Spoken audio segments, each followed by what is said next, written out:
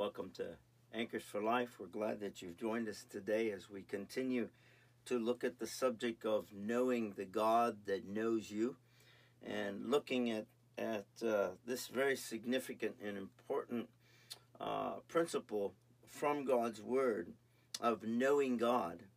And last time we were together, we were looking at Jeremiah, and so I invite you to turn back to Jeremiah chapter 9. Jeremiah chapter 9 and verse 23 and 24. And I think I'll just read those verses for us today. It says, "Thus says the Lord, thus says Jehovah, let not the wise man glory in his wisdom, and let not the mighty man glory in his might. Let not the rich man glory in his riches. But let him who glories glory in this, that he understands and knows me, that I am the Lord, Jehovah, exercising loving kindness, judgment, and righteousness in the earth. For in these things I delight. For in these I delight, says the Lord, Jehovah." So when we look at this section, last time we were together, we looked in depth of verse 23, and we looked at the importance of fearing the Lord, and we underlined what that really means, to reverence Him.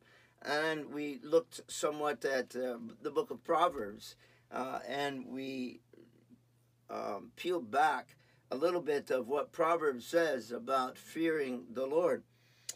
Here today, we want, as we look at this verse, particularly verse 24, we want to see 5 positive results of understanding and knowing God. So 5 positive results of understanding and knowing God.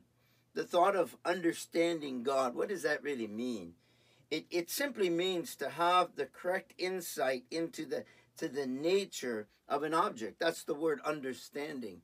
To have the correct insight into the nature of the object, and to conform oneself to the nature of that object. And this is really what we mean by understanding God.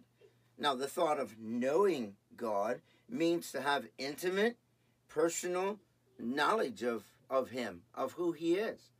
And so when we consider these two things, understanding and knowing God, it's something that we can, it's not something that we can put into a test tube and shake it up and here comes a formula.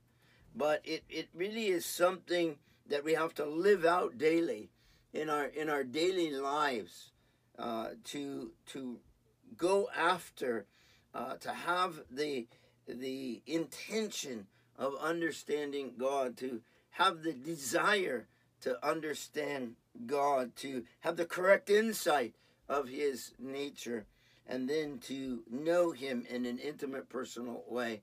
So it's something we have to strive after in life as followers of Jesus Christ. It's something that we need to, once we have a relationship with Him, and we have this eternal life, and this is eternal life, the Lord Jesus said in John chapter 17, verse 3, "This is eternal life, that they might know Thee, the one true God." And so with that in mind, as I said, I want to look at these 5 positive results of knowing and of understanding and knowing God. So the first one is this: knowing God gives me a desire to be like Him. The more I know Him, the greater I have, a greater desire I have to be like Him. The French philosopher Pascal once said, "The man's greatest need is security and significance." Man's greatest need, according to Pascal, is security and significance. But he also said that there is a God-shaped vacuum in the heart of each man, which cannot be satisfied by created thing, but only by God. Only by God the Creator. And that can only come through the Lord Jesus Christ. And so when we think about this God-shaped vacuum and the fact that each one of us have this, and it's a desire to know God. It's a deep built-in desire to know God as those that have been created by him. We have this deep desire to know him. And when we think about this, you cannot find these things outside of a personal relationship with Jesus Christ, because it is through the Lord Jesus Christ. He said, I am the way, the truth, and the life. No man comes to the Father except through me. In Exodus chapter 34, verse 6, Moses learned more about this when the glory of the God passed by him, and he saw the backside of the glory, of God's glory.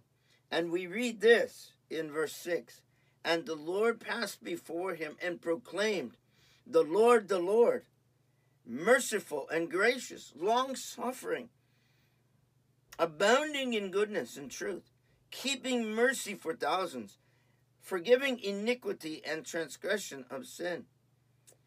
Here, Moses learned a little bit more about the very character of his God, that he was long-suffering, that he was merciful, that he was gracious, that he was abounding in goodness and truth, and keeping mercy for thousands, forgiving iniquity and transgressions and sin. This is our God, and this is this made an impact on Moses, no doubt. And so when we see the very character of God, when we are in the Word of God and we learn more about God, and we've already quoted this in previous sessions, but let me just say it again. A.W. Tozer, in his book, Knowledge of the Holy One, he made this statement that the greatest thing about you is your knowledge of God, your understanding of God. And this is so true. And so when we learn of him, we learn to become more like him. That's the first point. The second point is this: knowing God reveals the truth about ourselves. When we think about this, I think of in the book of Isaiah, I think of chapter 6, verses 1 to 8, when Isaiah, the prophet, when he was being called by God, he had to see himself, and he saw himself by seeing the greatness and the holiness of his God. And in seeing the very holy character of his God really revealed the unholiness that was in Isaiah. And he was able to confess that and deal with that. And God came in God's long-suffering, God's mercy, God's grace, and he came in and dealt with that very area that Isaiah said that he had trouble with. And dear friends, he's able to do that to each one of us. He's able to help each one of us in that way. And so that when there is a desire to get to know him better, he will meet us at that place. He will meet us at that very point. And the first thing that he does is as we begin to see him in the scriptures, he reveals ourselves. He reveals me, my own heart. And because the scriptures are like a mirror that show us. The book of James speaks of the Bible being a mirror that reveals what is in us. And this is what the Word of God does. So before Isaiah could be used by God, and before he could really make known this God, he had to see this holy nature of God, and he had to see himself. And so how important this is for each of us. So the first point is knowing God gives me a desire to be like him. And the second point is knowing God reveals the truth about myself. Now the third thing that we see about knowing God is that knowing God helps me to interpret my world. It helps me to see the world that I live in the right perspective. And I turn to Daniel for an example, for an illustration of this. Daniel knew where wisdom and might come from. Daniel chapter 2, verse 20, 23, verse 28, verse 47. Daniel knew that the wisdom comes from above. And Daniel knew that might and power comes from God. And because Daniel knew his God in this way, he was able to interpret his world around him. He was able to look at his world in the perspective through God's eyes, and how important that is. And when we see this again in Daniel chapter 6, when Daniel's enemies knew that they would not be able to find a fault in Daniel except in connection to his relationship with his God.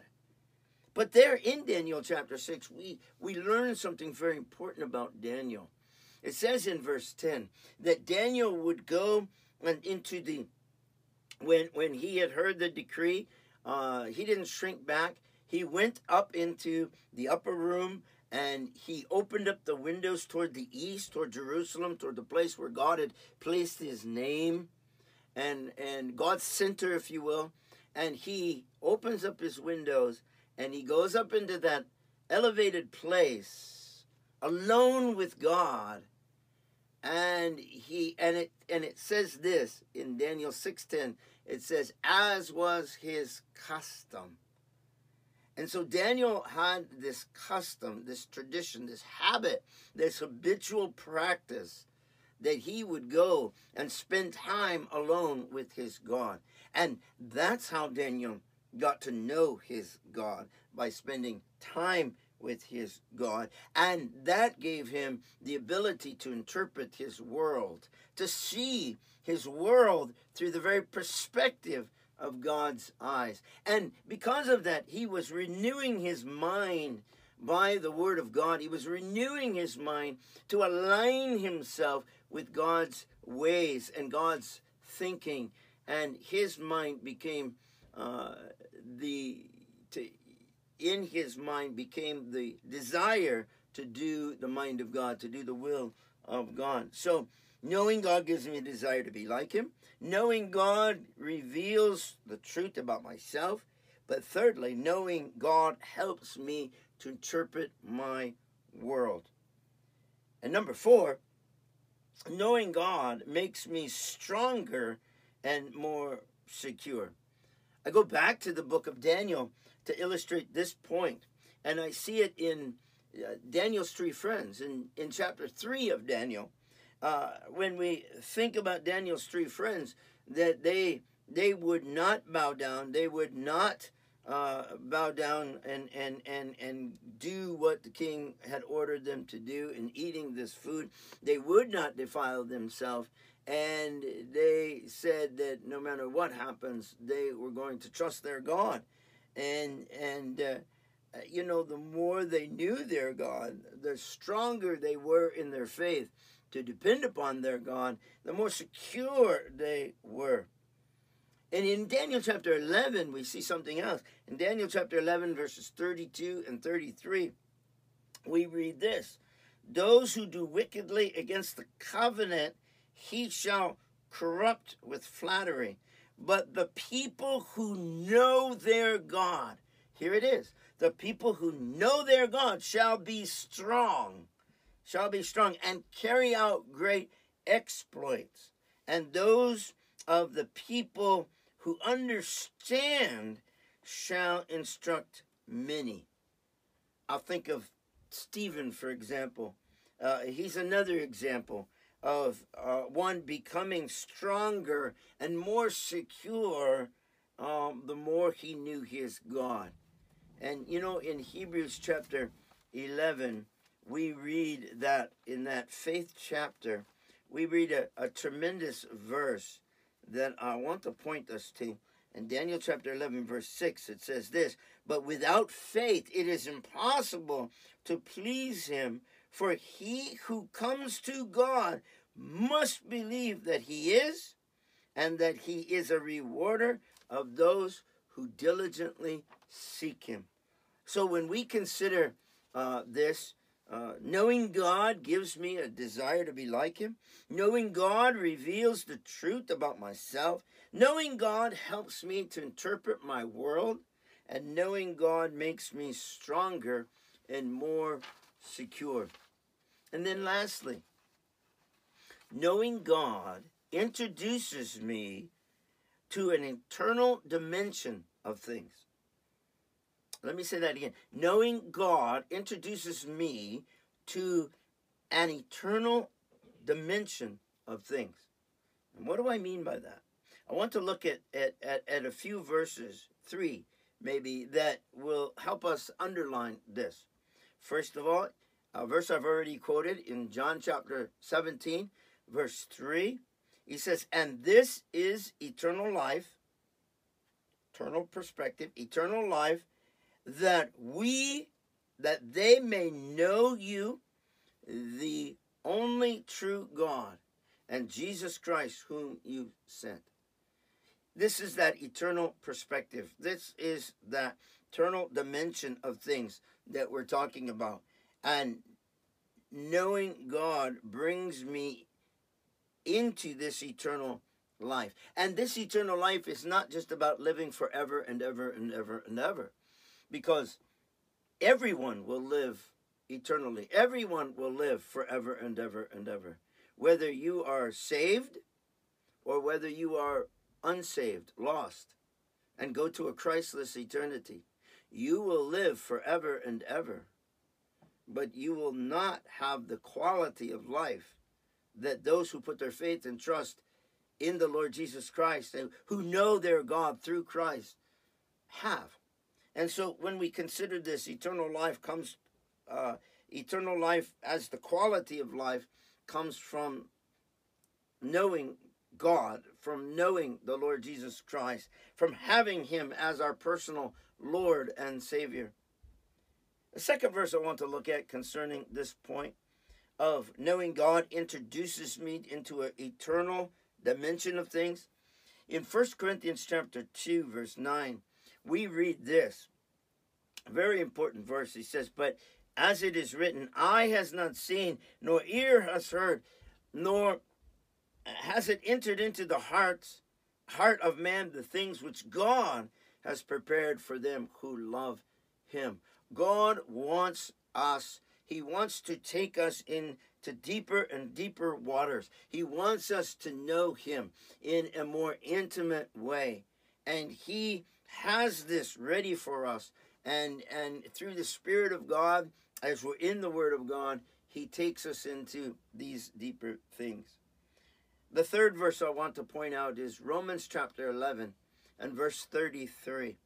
Romans 11:33. Oh, the depths of the riches, both of the wisdom and knowledge of God. How unsearchable are his judgments and his ways past finding out.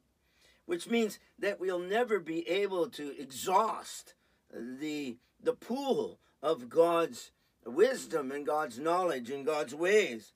No, we'll never be able to, we will never run that source dry, because God's wisdom, God's knowledge, God's judgments are past finding out. And so as we consider this, then I want to just point out one last thing in our verses that we read, verse 23 and 24. I want you to notice this. Thus says the Lord. Now, I emphasized before that this word Lord means Jehovah. And I want you to notice that it's mentioned 3 times in our verses. It's mentioned, thus says the Lord, verse 23. It's mentioned again in verse 24 that I am the Lord. And then, for in these things I delight, says the Lord. What's significant about this is this is the name of God, Jehovah. It really reveals his character to us as the self-existing covenant-keeping God of relationship. And that's significant, and this is why it's used 3 times in these 2 verses, that this is the God that wants to have a relationship with each one of us. He is the one who wants us to come to him. He is the one that has provided a way in which you and I can approach him, and that is through the Lord Jesus Christ. So I would just pause and say, dear friend, if you do not know this God, if you do not know the Lord Jesus Christ as your Lord and Savior, then you have no relationship with God yet. Yes, he is your creator, but more than that, he wants to be your redeemer. He wants to bring you into a place where you might know him and have eternal life. And today, if you do not know him, why not just pause right now and accept him as your Lord and Savior? Confess with your mouth the Lord Jesus and believe in your heart that God has raised him from the dead, and you shall be saved. We're not talking about easy believism here, but we're talking about salvation. We're talking about really surrendering to the Lord Jesus Christ as Lord of your life and surrendering your heart over to him and accepting him as your Lord and Savior, and you shall be saved. So how wonderful that God wants us to know him.